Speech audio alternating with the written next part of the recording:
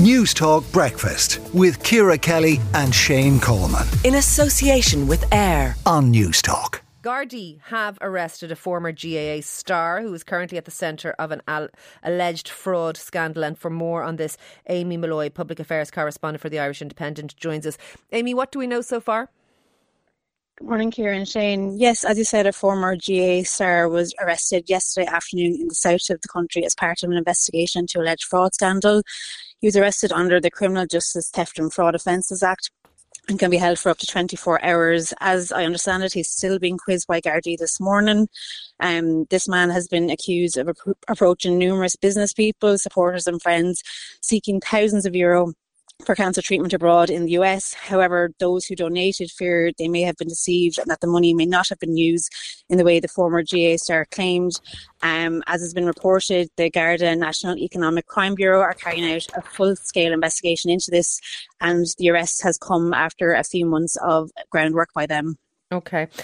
Do we know anything about how long he will be held for, or I suppose what a lot of people are wondering is when the name might be released? We don't have details on that yet, but under the Criminal Justice Act, anyone arrested for alleged offences can be held for up to 24 hours. As I understand it, he was arrested yesterday afternoon, but that 24 hours can kind of take into consideration sleep time and stuff like that, so it might be much later today before he's actually released. And when someone's arrested under this act, that they'll either be released without charge or face possible charges.